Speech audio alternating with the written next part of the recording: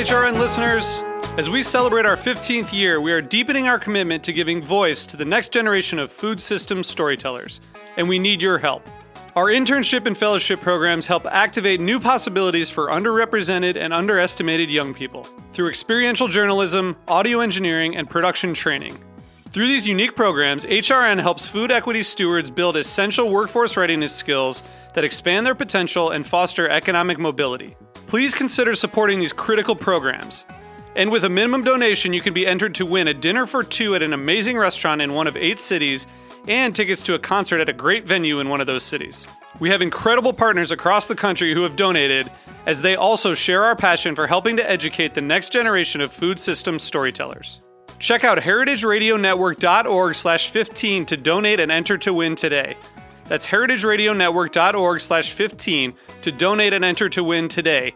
And make sure you donate before March 31st. Thank you.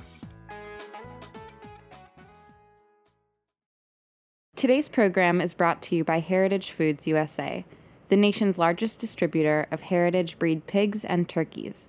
For more information, visit heritagefoodsusa.com. You're listening to Heritage Radio Network. We're a member-supported food radio network broadcasting over 35 weekly shows live from Bushwick, Brooklyn. Join our hosts as they lead you through the world of craft brewing, behind the scenes of the restaurant industry, inside the battle over school food, and beyond. Find us at heritageradionetwork.org.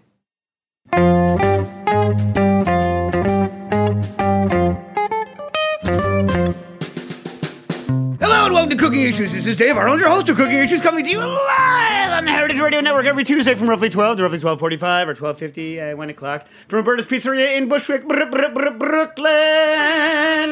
Happy New Year. First show of the new year, not because Nastasia and our spirit was willing. The heritage food flesh was weak. Right, Nastasia? Yes. Yeah. They're back. How was your long hiatus there, Dave? Not long enough. Oh! Zing. Yeah. No, it's true because I went on vacation and got sick. So yeah. Oh, what kind of sick did you get? It's like a chest cold. I've been, going overboard with the Mucinex every day. So are you? You got a cold? You know, it's been an interesting flu year because a lot of people have been getting the flu even if they got the flu shot. Because it's only like 30% effective this year. Yeah, it's something crazy like that. Yeah. I haven't gotten the flu yet. Is there still time for me to get messed up? Nastasia got pretty messed up. I got the pee-poo and the vomiting. Pee-poo. I love pee-poo is a great... is that like a... We use here at Booker and Dax and Cooking Issues, the program. So by the way, just so you know, Cooking Issues, the program, is Nastasia and Dave. Cooking Issues, the Instagram and what's the other thing?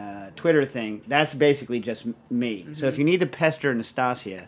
You want to pester at HammerBDX, right? Yeah. And what's your Instagram? You don't even want to put your Instagram on blast, do you? That's just my name. Nastasia Lopez? I think so.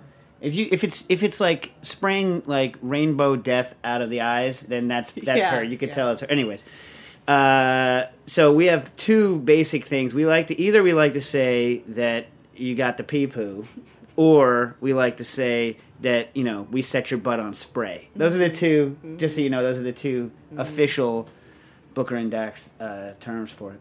So, welcome back to us. Can you give your 23andMe story?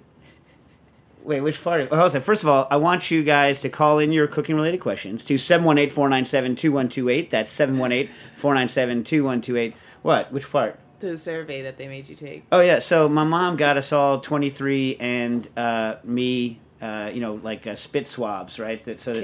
Kits. You did it as well, right? A long time ago. Yeah.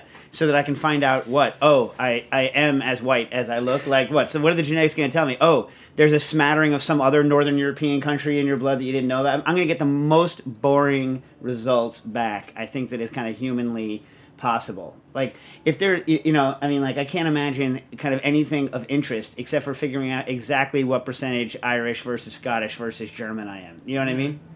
Anyway, did you get good results when you did it? What do you got? No, I don't remember. I have to look back. You don't remember what you are?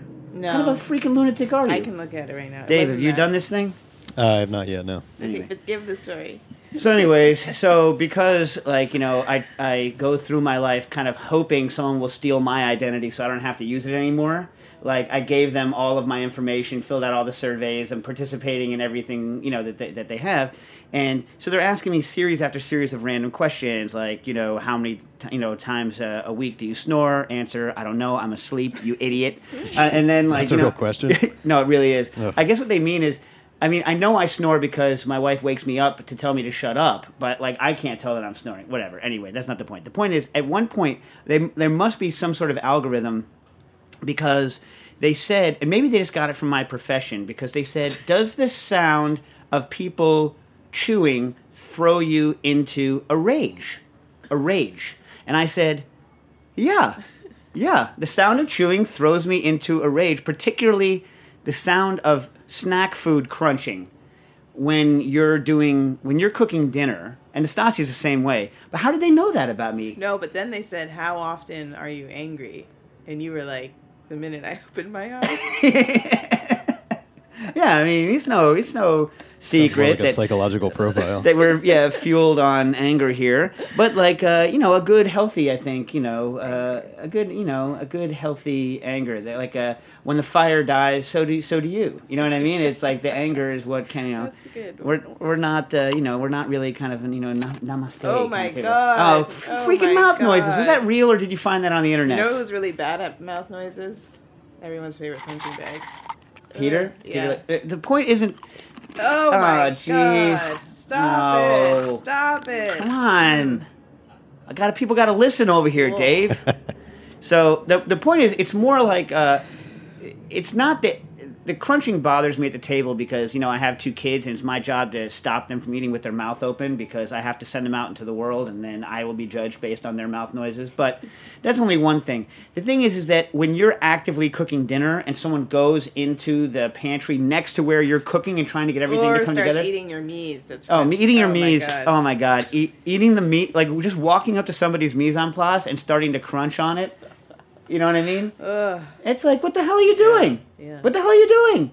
You know what I mean? And but like also just sitting there behind you, eating like tortilla chips while you're trying to get dinner, and you know that every tortilla chip that they eat is one less bite of the food that you're trying to prepare now that they're going to eat at the meal. I'm like, Plus, I'm not that hungry anymore. yeah. Plus, you're not eating; you're cooking. You know what I mean? And like there, it's like it just kills me. It just makes me. It sends me into kind of an irrational rage. And I'm surprised that the 23andMe people were like, I bet you this is the kind of guy that goes into an irrational rage when he hears people crunching on things. Yeah. Yeah. But you're the same way. I know, yeah. It's not just me. They didn't have that back then when I took it. They didn't have that survey. They must have before. gotten your genetic data. And they were like, whoa. And they're like, whoa. You didn't We've do never this. seen this profile We've never before. seen the profile board. They're like, you know what? When I sent mine in, they're like, there's one lady. It's comparable. The comparable kind of answers so far. So, maybe that's the thing. So I want to give a quick shout out. I went to the whole break, right? Just to go show how not often I get to go out. I think I got to go to like 2 or 3 restaurants, including the fact that I flew to San Antonio. I was in San Antonio last week. But first, right before, did you go to any good restaurants or anything over the break there, Anastasia? No. You, Dave? Yeah, I was in London this past week and had some amazing Indian food. Before you were sick? Yeah. Nice. So, what anything of note? Just like everything you'd expect, it was a vegetarian place. Just all the standard fare. The dal was amazing. Yeah. The curry.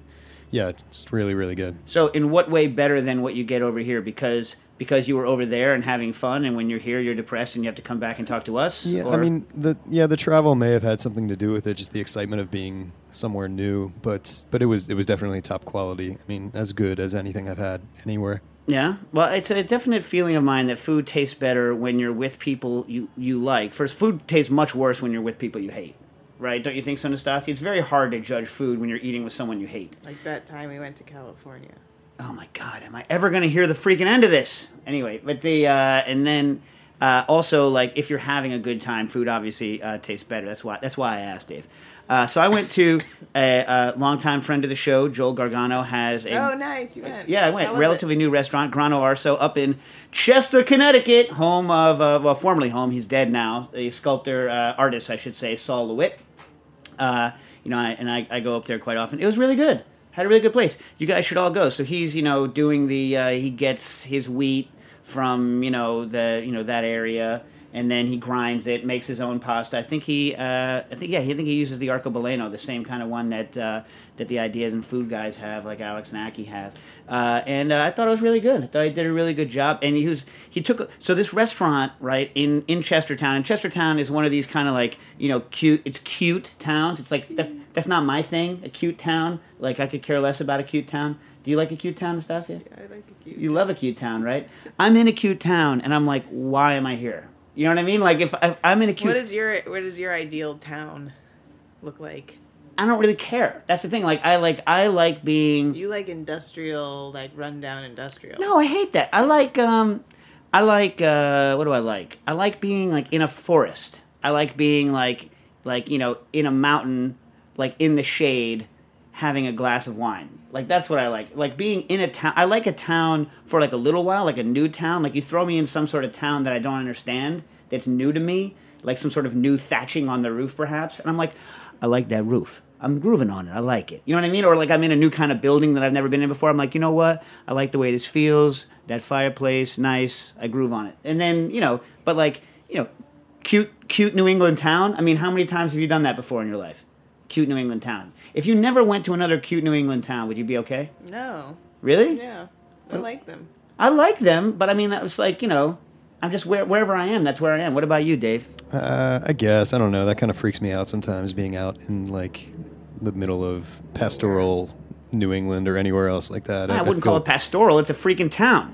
Yeah, but you know what I'm talking about. Like, compared to living here in the city, it's just like, it's too quiet. It's too dark. That dark? Stuff. What do you mean dark? What are you, I think in Grimm's fairy tale? Sunny New England town. Sunny New I England guess I'm thinking town. about at night where it's like too quiet. And they have the lampposts and they're really warm. What? I don't know what you guys are talking about. Anyway, Warm I your like hands by the Chester. lamppost? I like Chester. I love Chester. I like Essex. Essex is really Essex is a nice town, although all of these towns were built up. They had like a lot of streams, and so there was a lot of early mill work in these areas because they had a lot of early industrialization. So Connecticut and all of kind of New England, when America was building up, agriculturally they had already been somewhat spent. Right, the land there had already been somewhat played out. So it wasn't so good at that point, even though there was still agriculture. Already, a lot of the agriculture was moving out of that area, and it got built up as industrial, and a lot of like the local streams and whatnot that we have a lot of up there were converted to provide power for early industrial mills.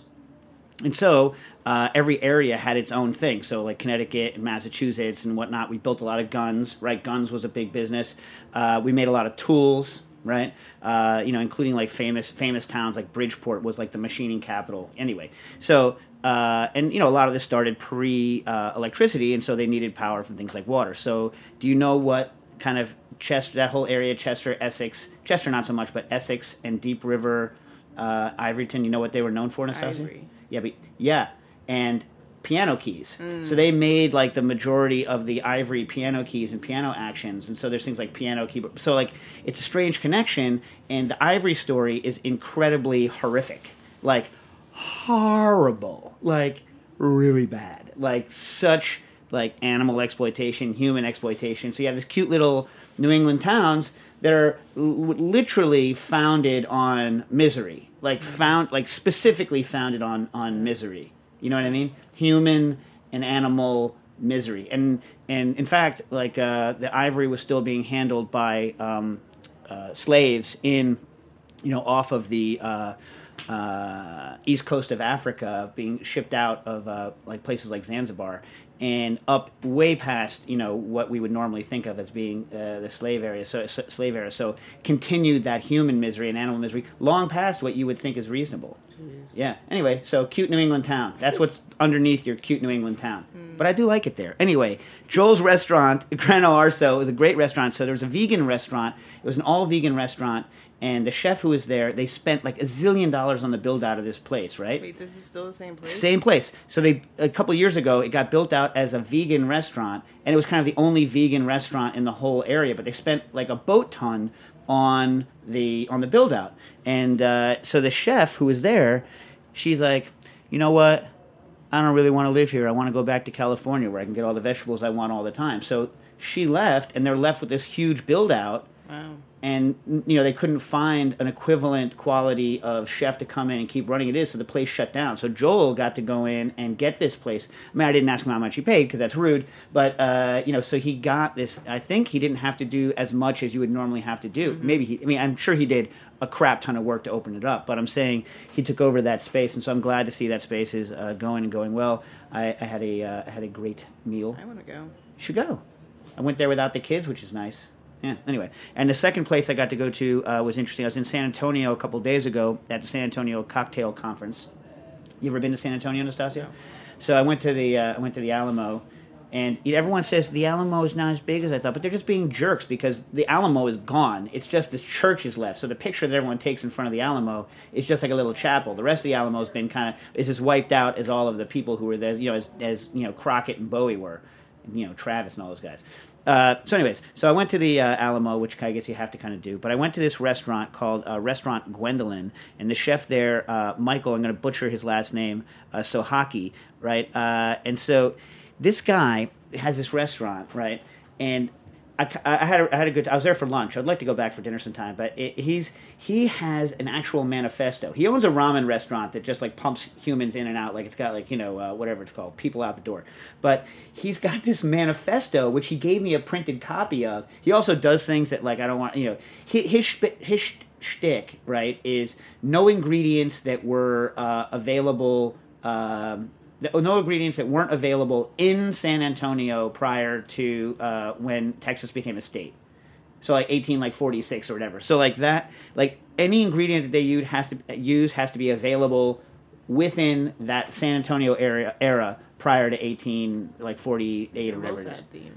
And he runs it like a MoFad thing. And no electrical tools used in preparation at all. Everything has to be cut by hand. He uses gas because you have to, and he has refrigerators because you have to. Scoping out. I need to. That's why I love you, Stas. Anyway, so the point is like he has like all of these things, but the interesting thing, and he has this like crazy manifesto. I think more chefs need to have crazy manifestos, like some like kind of thing to work in. But then what's interesting is that he's not trying to run it. What you'd think he would do then is he's like, okay, well, I'm only doing recipes that would be work at that time in San Antonio. No, you have to choose something that has an historic or cultural or seasonal basis, but it can be any culture, any season, not any season, it has to be current season, any culture, any basis, any era, as long as you can make it with the ingredients that were available in San Antonio prior to 18 whatever, and assuming you can do it without electrified kitchen equipment. Isn't that interesting? Like I say, choosing what the constraints are. Mm-hmm. And then he's also like, also I don't tell my cooks what to make. They have to come up with the dish, but then I just come and if it doesn't meet my standards, it gets nuked. So he's got this whole kind of like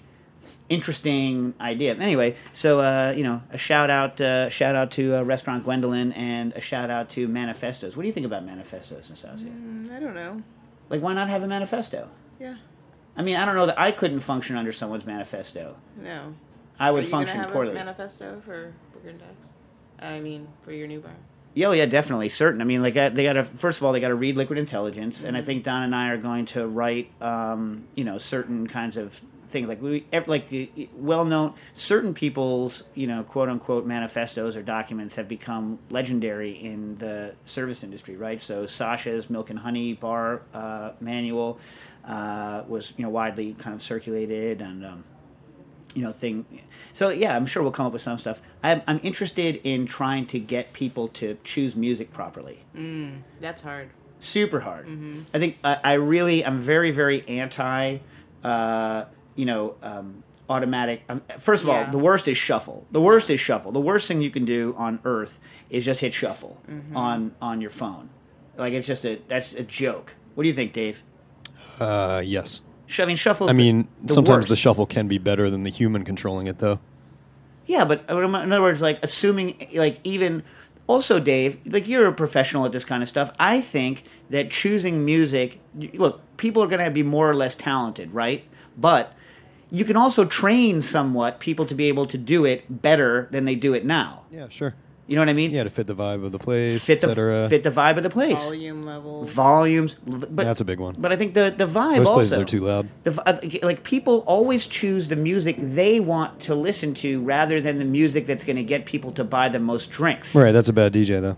Right, that's what I'm saying. But I think that can be taught. Like, in other words, like, oh, I like to listen to death metal. Well, guess what? People don't like to sit and have a cocktail Or a pizza. listening to death metal. You know what I mean? Like, it's a good thing to do if you're trying to get people to leave. If you want them to order the food and get the F out, you know what I mean? Then, yeah, by all means, like, crank whatever, Skinny Puppy, Voivod, choose whatever, whatever you want.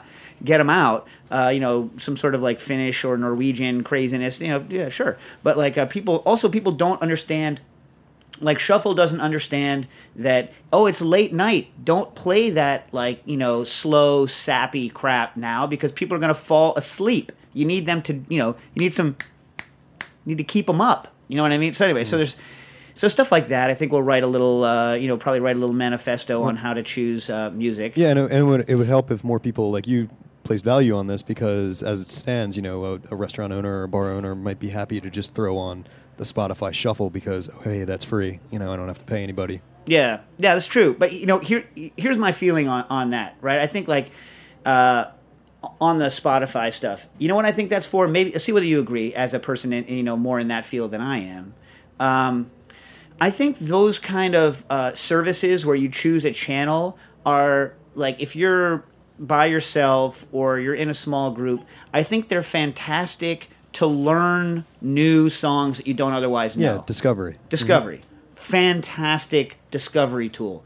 Terrible for a bar. I think look, if you can't come up with like a personal roster of, let's say, 1,000 songs, right, from which you can cull decent lists over the course of, like, or maybe 2,000 or 3,000 songs, you can call a decent list over the course of, let's say, a week, then what the hell? You know what I mean? Like, you don't need all of songs everywhere to make a list that's interesting to your customers, right? You might not be interested because maybe you've heard these songs a lot, but they're coming to your place for the first time maybe or second time or whatever. You see what I'm saying, Dave? You see where I'm going with this? Yeah.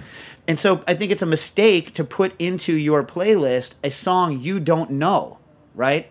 I think it's also a mistake to put in songs that you hate because if you put in a song, if your staff is not happy with the music that's playing, they don't seem as happy. And if they don't seem as happy, it rubs a bad vibe off on your customers. But at the same time, you have to also play stuff that's, comfortable for your customers. There's a maximum anger level in the music that I think is allowable, and it's very context dependent. So you don't at 8 p.m. right at 8 p.m. when people are still about to go out to dinner, you don't play Sound of the Police, right? Right. You just don't do it, right? But at midnight, if you've just gone through a bunch of hip hop and you decide that it's time to jump into some old school East Coast stuff, Sound of the Police can keep the room bumping and it's not too angry at that time if you've kind of built up to it with a bunch of other songs. Get my drift, Dave? Yeah, I hear you. And so I think people need to think about this. The real sad thing is that it's by far the best way to do music is to have someone live picking music based on what's going on in the room at that time.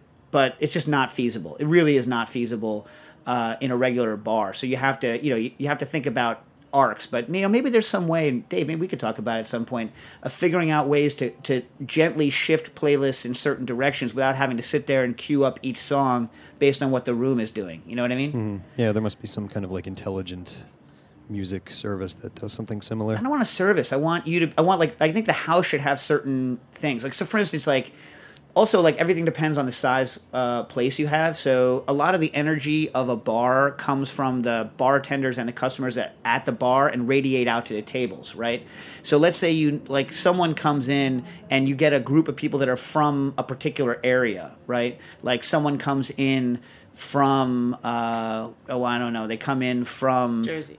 From Jersey? Well, I mean, look, it depends on what time of day it is, whether I'm going to go, Jersey songs are easy, right? Jersey people are easy to please. You just throw on the Bon Jovi or you throw on freaking Springsteen. Yeah, you just throw on the wedding playlist.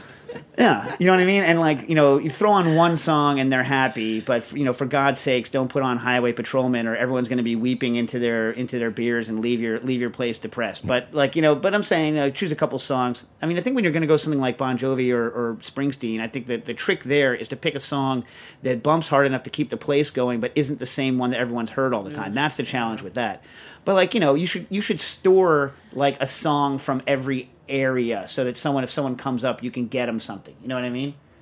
You know what I'm saying? Yeah. Like you don't believe in that? I think people really like it. Like when someone from San Francisco comes and you play them, and I Got Five on It comes on, right? People are like, oh yeah, you know what I mean? And then like they feel a little more comfortable that someone played something for them, or you know what I mean? You don't believe in that, Dave? No, I hear what you're saying. Anyways, whatever. How the hell did we get on this? Questions. How the hell did we get on this? Questions. You asked me about manifestos. That's No. why. I said, is your bar going to have one? Yeah, we're gonna have like a Can I music have one of your manifesto. TVs? No, we're gonna use the TVs. All? First of all, there may or may not be TVs in the bar that may or may not exist that we have not announced yet. But there's not going to be any TVs. There's not going to be any TV signals. I will not have a bar with TV signals in it. There will not you will not be able to come watch the game at the bar. But that's not going to happen. So Nastasia will never come to the bar because there's only three things Nastasia likes to do: drink sparkling rosé wine, preferably champagne, but any sparkling rosé will do, in large glasses, in copious amounts. It's still one thing. Yeah, that's still one. That's That's one, one. That's a unitary. That's a multifaceted unitary thing that she likes to do. Bananagrams. Mm-hmm. Haven't done that in a while. Yeah, bananagram number 2, and then like watching some kind of crappy sports thing on the television. Football. Yeah, that's what she likes to do at a bar. I only like to play bananagrams with real players like you. It would be people who have some integrity. Yeah. You want to take a quick break? We have not answered a question, but okay, we'll come back and we'll go through some serious question answering on cooking issues.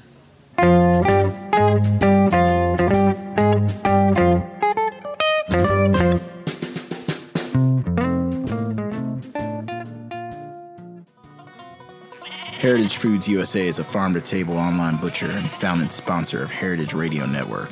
Heritage Foods got its start when Patrick Martins first stepped foot onto Frank Reese's Kansas farm in 2001. Back then, Frank was the only farmer in America raising true heritage turkeys with recorded lineages tracing back more than 150 years. Patrick knew instantly he'd found a unique moment, an opportunity to go beyond acknowledging these breeds as being jeopardized and to actually do something to save them. Patrick asked Frank to ramp up production and made a promise to him that if he would raise them, Heritage Foods USA would sell them. That was the moment that Heritage Foods' slogan, Eat 'em to Save 'em, was born. By creating a market for delicious meats from heritage breeds, we can ensure they'll be around for generations to come. Plus, heritage breeds just taste a whole lot better. Learn more at heritagefoodsusa.com and use the code HeritageRadio for 2 free pork chops with your first order, brother. Did you get someone who actually speaks that way, or did you imitate somebody else's accent? That is a former Heritage Foods employee who is from the South, but that's not really his natural way of speaking. Right. Well, he's a good way of saying pork chop. 2 free pork chops. Pork chop. Pork chop. Love Brother. 2 free pork chops, brother. Although I hope that got to degender that, Dave. Anyway, we have a caller. Caller, you're on the air. Hey, Dave, this is Andy from Virginia, first-time caller, Hey, long-time listener. Right? How's it going? I got a quick question about a chocolate foam. Okay. Where in Virginia? Shenandoah Valley. Oh, beautiful over there, huh? Yeah, Yeah. a little cold right now. Yeah. So it's for an ice cream plate, so I'm trying to stay away from the dairy. So I'm doing a 1-to-1 simple syrup with some Fresno chili and coriander, then hitting it with some cocoa powder for the chocolate. And I hit it with some Versa Whip, and it didn't fluff up. And I also used Methacel. It also didn't fluff up. I was wondering if you could give me some pointers. What's the final texture you want? Just something light and airy.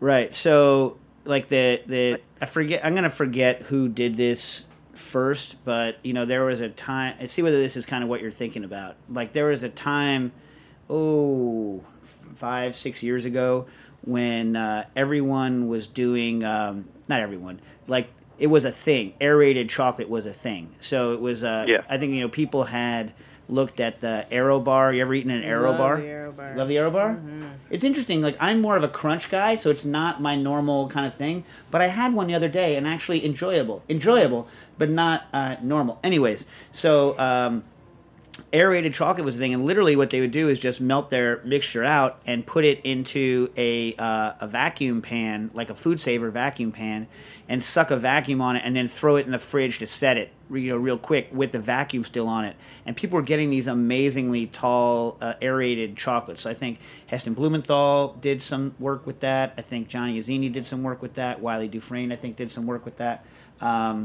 But that's one technique. A really interesting technique similar to that is Alex Stupak did the same thing with ice cream base, and those ice cream bases, when they were puffed up, almost tasted like textured like angel food cake. Did you ever have that stuff? Mm-hmm. It was pretty. I thought it was pretty interesting. And then Wiley, of course, also did aerated foie that way, like foie gras. Preparations. I forget what hydrocolloid he used for it, but that had that kind of like a cakey kind of texture. So I don't know. Was that the kind of thing you were looking for, or more like a standard mousse? I was something that I could pipe onto the plate that would give me a little height also.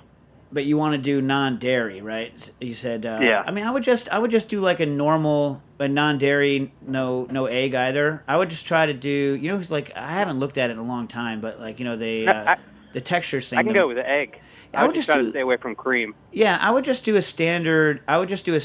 Then like a chocolate mousse base and swap out coconut for the dairy, or almond for the dairy. But like I happen to think coconut and chocolate go really, really well together. And I've said this before in the air because my mind really got blown by a coconut based chocolate sorbet back in the day. And I said this, like Sharon Sorbet years and years ago was doing a lot of like chocolate sorbet that I thought was like I thought at the time, I think the recipe's changed, but at the time I thought very, very well done. And I'm pretty sure that they used coconut. And so whenever I am doing non-dairy things that would otherwise be dairy, my go-to isn't maybe it should be, I just haven't done the experimentation, almond or anything like that. It's coconut 100% of the time. And I've always been real happy with the combination of coconut milk and or cream with chocolate. All right, I'll mess around with it. All right. Let me know how it works, and hope it warms up for you down there. I haven't been to the Shenandoah Valley since I was a kid. Isn't that where your grist mill is? No? I don't know where that was. Herndon. I don't know where Herndon is.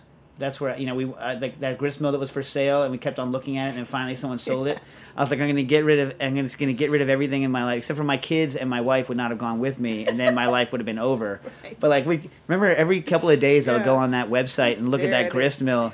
Like working grist mill, and it had rights to the stream so that they couldn't stop you from using the water. It had some sort of crazy deeded rights to the water use based on like the early 1800s when it was built.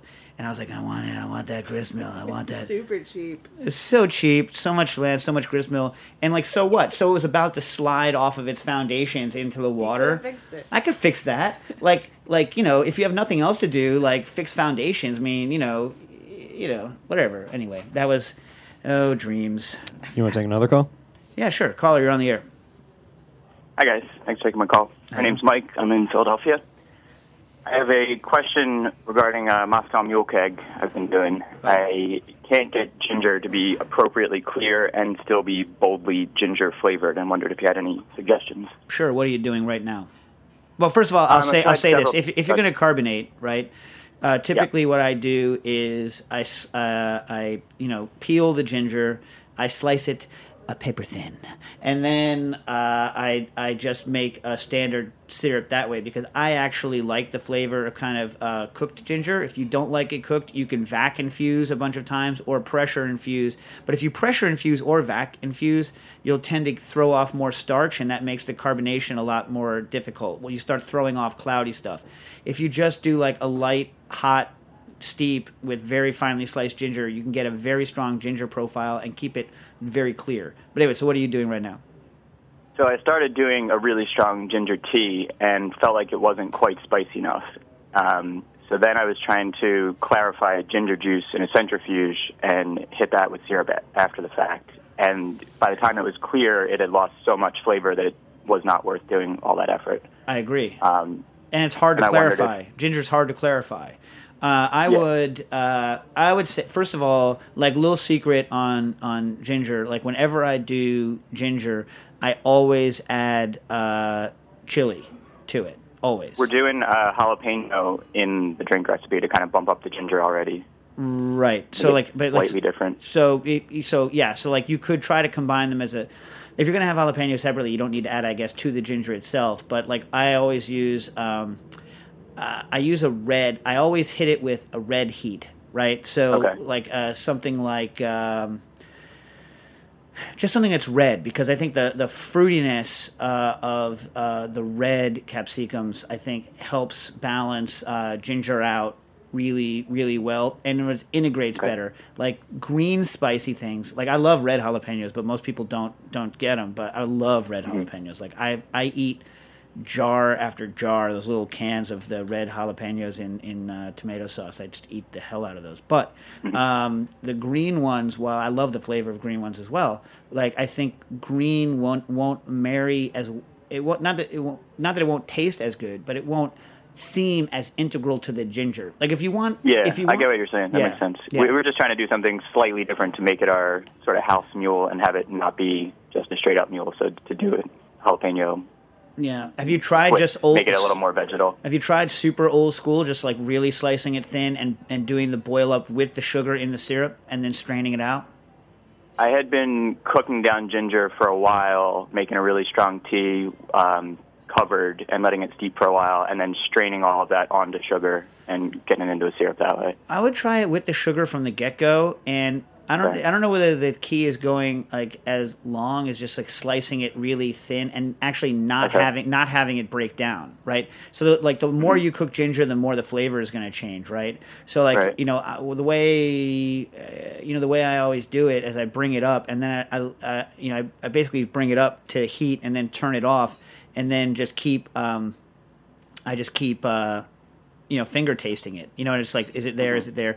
And I've done that with the sugar in the ginger and without. So when I'm making sodas and I'm using ginger, I usually do ginger without sugar and add sugar separately. But I've done it both ways, and the results are slightly different both ways. So I would do it. But the ginger is extremely susceptible to the amount of time that you cook it. That's why I was trying to get a more raw syrup and see if I could get the flavor that way, but there's just so much sediment coming out of it. Yeah. Do you think I would have any benefit of doing fine sliced ginger and just infusing that into the vodka first, rather than in a syrup? That would probably work. I'm trying to remember whether I have done it.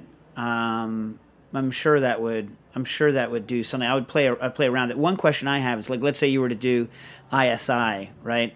The question is, so for instance, I made flash pickled, like sushi style ginger last week, because I hate the stuff in jars. And so I always just I get a younger ginger that has less fiber in it, right? I slice it super thin, and then I just throw it into, what amounts to a 1-to-1 sugar, rice vinegar, and then with some salt, right?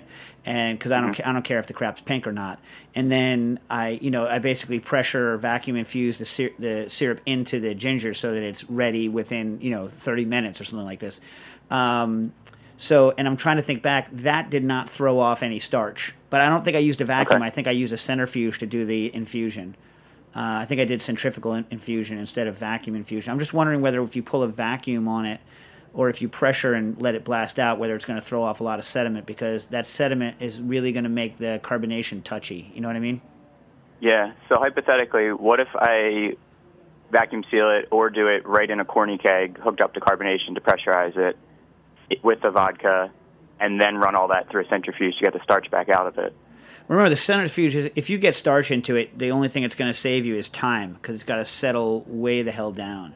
Because it's not going to form a puck unless you put something else in it. But there's something else that will form a puck with the starch will also strip a lot of the flavor out, which will be your enemy. Right. But I think it'll work. I would give it a shot. And Dave, ask the chat room or I'm asking the chat room if they have any luck with this kind of stuff. Anyway. You heard it here, chat room. Yeah. So we'll see, and then hopefully someone will post something up there, and you can see whether they get a good result. Cool. Thank you. All right, let us know. Have a good day, guys. Tweet me back cooking issues. Let me know what's going on. All right. Thank you. Okay. Bye-bye. So Jarvis writes in from Milwaukee. I'm currently fermenting my own peppers with a little bit of fresh garlic bulbs to make my own hot sauce. I got an airlock and lid container, and it's been there since late October. My question is, when it's time to blend, to jar it, and preserve it, should I blend it with vinegar? Will that suspend the fermentation process? I just wanted to know my options on making it. I think I wouldn't necessarily... I mean, there's a bunch of ways you can stop fermentation, but... like ethanol can suspend fermentation. The problem with using vinegar is that the vinegar that you have, unless you have that super high-grade Swedish stuff, is probably only 4 to 5%. And so you're adding something that's very dilute anyway. And, you'll slow down and stop anything. But even after you kill the lactic acid or bacteria, the lactobacillus, or, and there's probably acetobacter in there. Well, it depends. I don't know how your thing is fermenting or whatever you have in there. You'll slow it down, but you won't necessarily kill it. And even after you do kill it, the enzymes that are there will continue to kind of change the flavor over time, at least so far from what I've read. I would say that the best way to kind of mostly halt it, remember, so I don't really know what vinegar is going to do to it. I'm assuming if the acid content goes high enough, the lactic acid bacteria won't be able to operate anymore. I know that you probably don't want to add a stabilizer that you can taste, like a sorbate or something like this. And you probably, when they're stabilizing things like miso, partially stabilizing, and they stabilize them with low concentrations of ethanol, which in conjunction with what else is there stabilizes them. But I would just heat them, low temperature. So you're not heating them to sterilize them. I would pack them in jars and heat them up to about 60 Celsius. That shouldn't affect the texture too much, and that'll stop and kill the stuff so it doesn't kind of continue any further, and should, stabilize. It might change the taste a little bit. I would check the temperature, but I would do something. I mean, it would also stop yeast from growing on it as long as it's closed. I would check a small sample first to see whether it does anything untoward to the taste, but that's probably what I ended up doing. Russ writes in, hey Dave, wondering if you're still happy with your Orphan espresso grinder. It looks like they just came out with a production model, and I was thinking about getting one. I'm also in Brazil right now, so if you get around to this before the 19th, recommendations for restaurants and brands of cachaça. It is actually the 19th, but I don't have any because I've never been down there. I've never been down there. I'm in Sao Jose dos Campos, and we'll spend a few days in Sao Paulo. So if anyone out there is from Brazil and wants to give Russ some recommendations right now, shoot them on over to the chat room. As for the grinder, they have two grinders back when I bought them. They had the Lido grinder and they had the Pharos grinder. And the shtick with Orphan is they make hand-cranked coffee grinders that are relatively inexpensive for the quality that they make, but have very, very high quality burrs in them. And so for several $100s, you could have a grinder that uses the same burrs as a many $1,000 grinder that you would use for espresso. And my experience with the Lido was it would be a good travel grinder. Well, it was a pain to kind of crank 100% of the time. And in fact, I hooked it up to a drill. And then when I had the Pharos, I had to modify it somewhat because the way it was built, it wasn't friendly enough to use like kind of constantly. So I modified it to clamp it down to the table. I made a bean chute that went into it. I haven't looked at what they've done for their production model, and it worked great. I really liked it. But I was given for where I was using that, I didn't have my standard. I use like a Rocky. I know it's not the state of the art anymore, but I use a Rocky at home. But where that coffee setup was, someone gave me a Super Auto with a grinder on it, and I thought I was going to hate it, but I ended up not hating it since I wasn't making the coffee 100% of the time. I couldn't convince other people to make coffee by hand grinding with the Pharos, so I ended up using the grinder that's in the Super Auto. So, take that for what it means, but I think it's very high quality stuff, and I'm a fan of what they're doing. This is from Ken Ingber, longtime listener. The question of is food art usually boils down to craft versus art argument. I avoid these conversations at all costs. That's a quote that I gave, Surface Magazine, which is true because, I come from an art background. Don't you hate those conversations, Nastasia? Is it art? Is it food? Is it art? Is it food? Yeah, this is a longer. No, it's not, because I'm not going to. He only. So he said this was a crucial, and then Ken points out, because he's a lawyer, this was a crucial and unavoidable part of the Supreme Court argument, the recent one, on the same-sex marriage versus cake baker case. And so, if you're interested in how, like, whether or not a cook is an artiste, like, goes into law, just search, Supreme Court oral arguments, cake maker or cake. And the oral arguments, starting at page 11, they go through what is or what is not an artist. And so the idea being that if the cake maker is an artist, right, then the cake they're making is speech and is therefore protected, and therefore they can withhold it, right? They can not bake the cake if, let's say, someone's going to have a same-sex marriage. They can say, I'm not going to make a cake. So it's the first time I've seen that, someone has used the definition of what is art to try to, discriminate against somebody. So, I mean, it's kind of fascinating. But what's interesting is they go through in the oral arguments like, well, is the person who does the floral arrangements, could that be an artist? Yes. The person who makes the ring, could that be, could the jeweler be an artist? Well, it depends on what they ask the jeweler to do. But yes, could be an artist. And then the person goes, I forget what justice it was, maybe Ginsburg. What about the hairdresser? The lawyer's like, absolutely not. The hairdresser cannot be an artist. I was like, what the hell? It's like, why are you hating on hairdressing? Why is hairdressing, why is making a cake art, but like hairdressing, maybe the lawyer had never watched any, interesting movies where people had amazing hairstyles, but I mean, how is it, why insult hairstyling that way? Yeah. Isn't that stupid? Mm-hmm. And on that, my two favorite cases involving art and food. One, Constantine Brancusi had a sculpture in the 20s, 1926, 1928, called Bird in Space. You familiar with this? It's it looks like it. He did it in bronze. He did it in marble. It looks like a it doesn't look like a bird, but anyway, like a tall, skinny, tube, like a suppository. It looks like a large suppository on a pedestal. Anyways, so.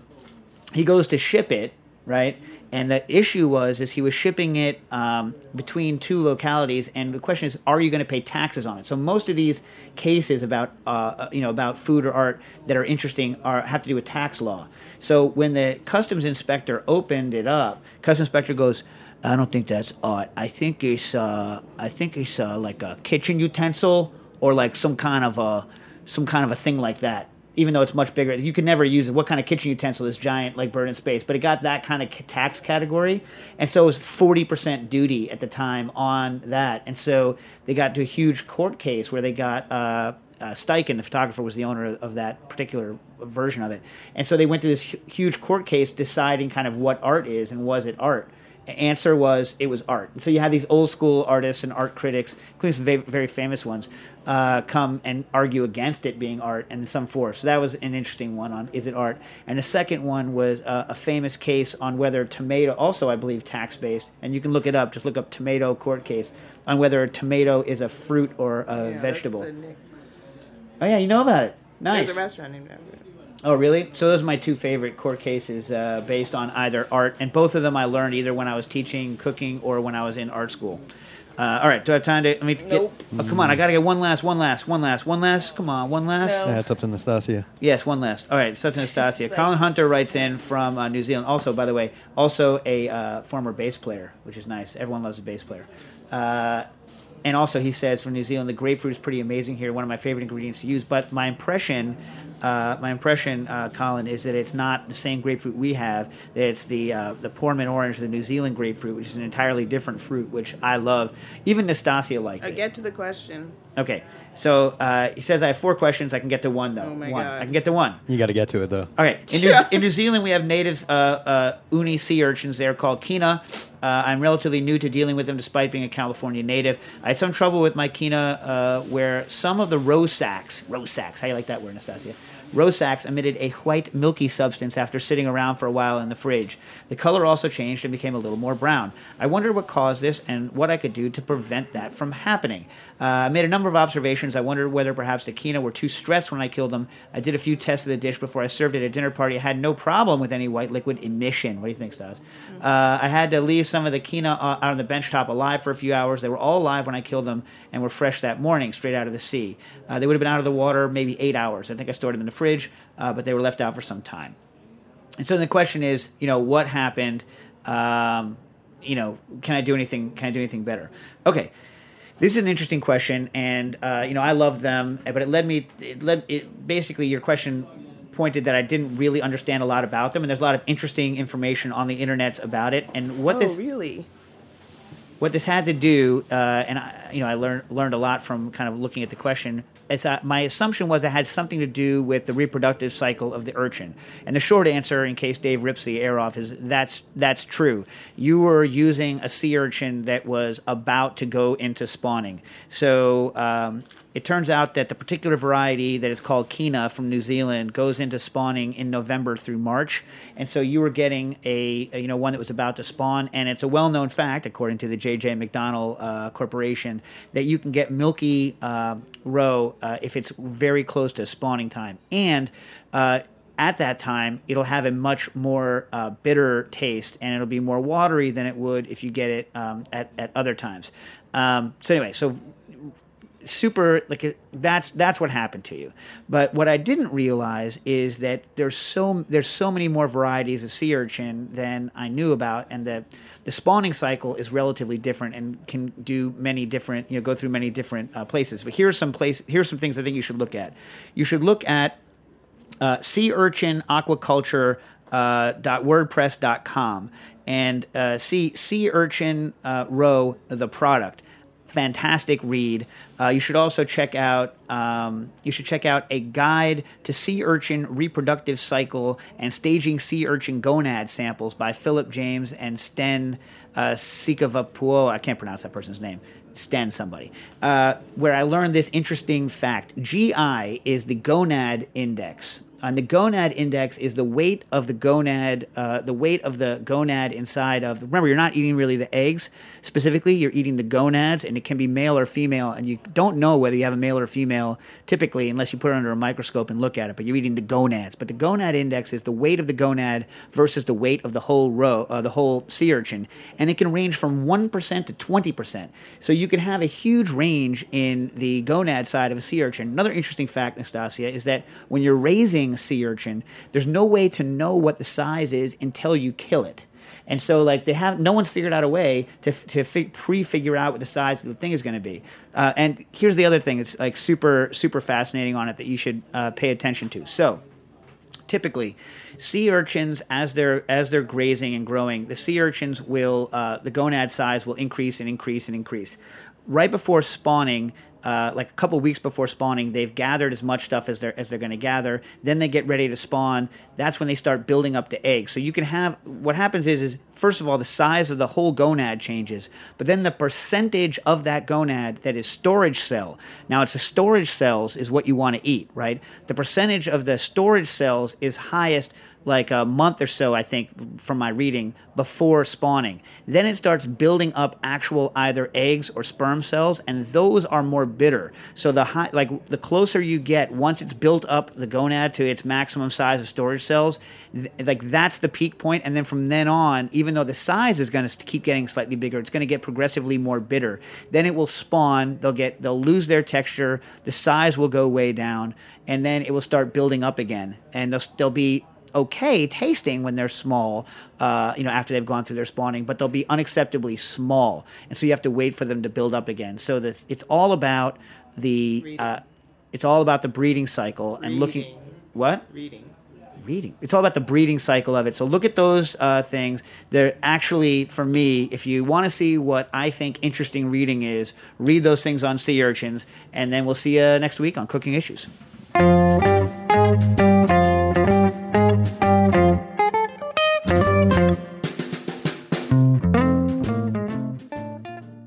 Thanks for listening to Heritage Radio Network, food radio supported by you. For our freshest content and to hear about exclusive events, subscribe to our newsletter. Enter your email at the bottom of our website, heritageradionetwork.org. Connect with us on Facebook, Instagram, and Twitter at heritage_radio. Heritage Radio Network is a nonprofit organization driving conversations to make the world a better, fairer, more delicious place. And we couldn't do it without support from listeners like you. Want to be a part of the food world's most innovative community? Rate the shows you like, tell your friends, and please Join our community by becoming a member.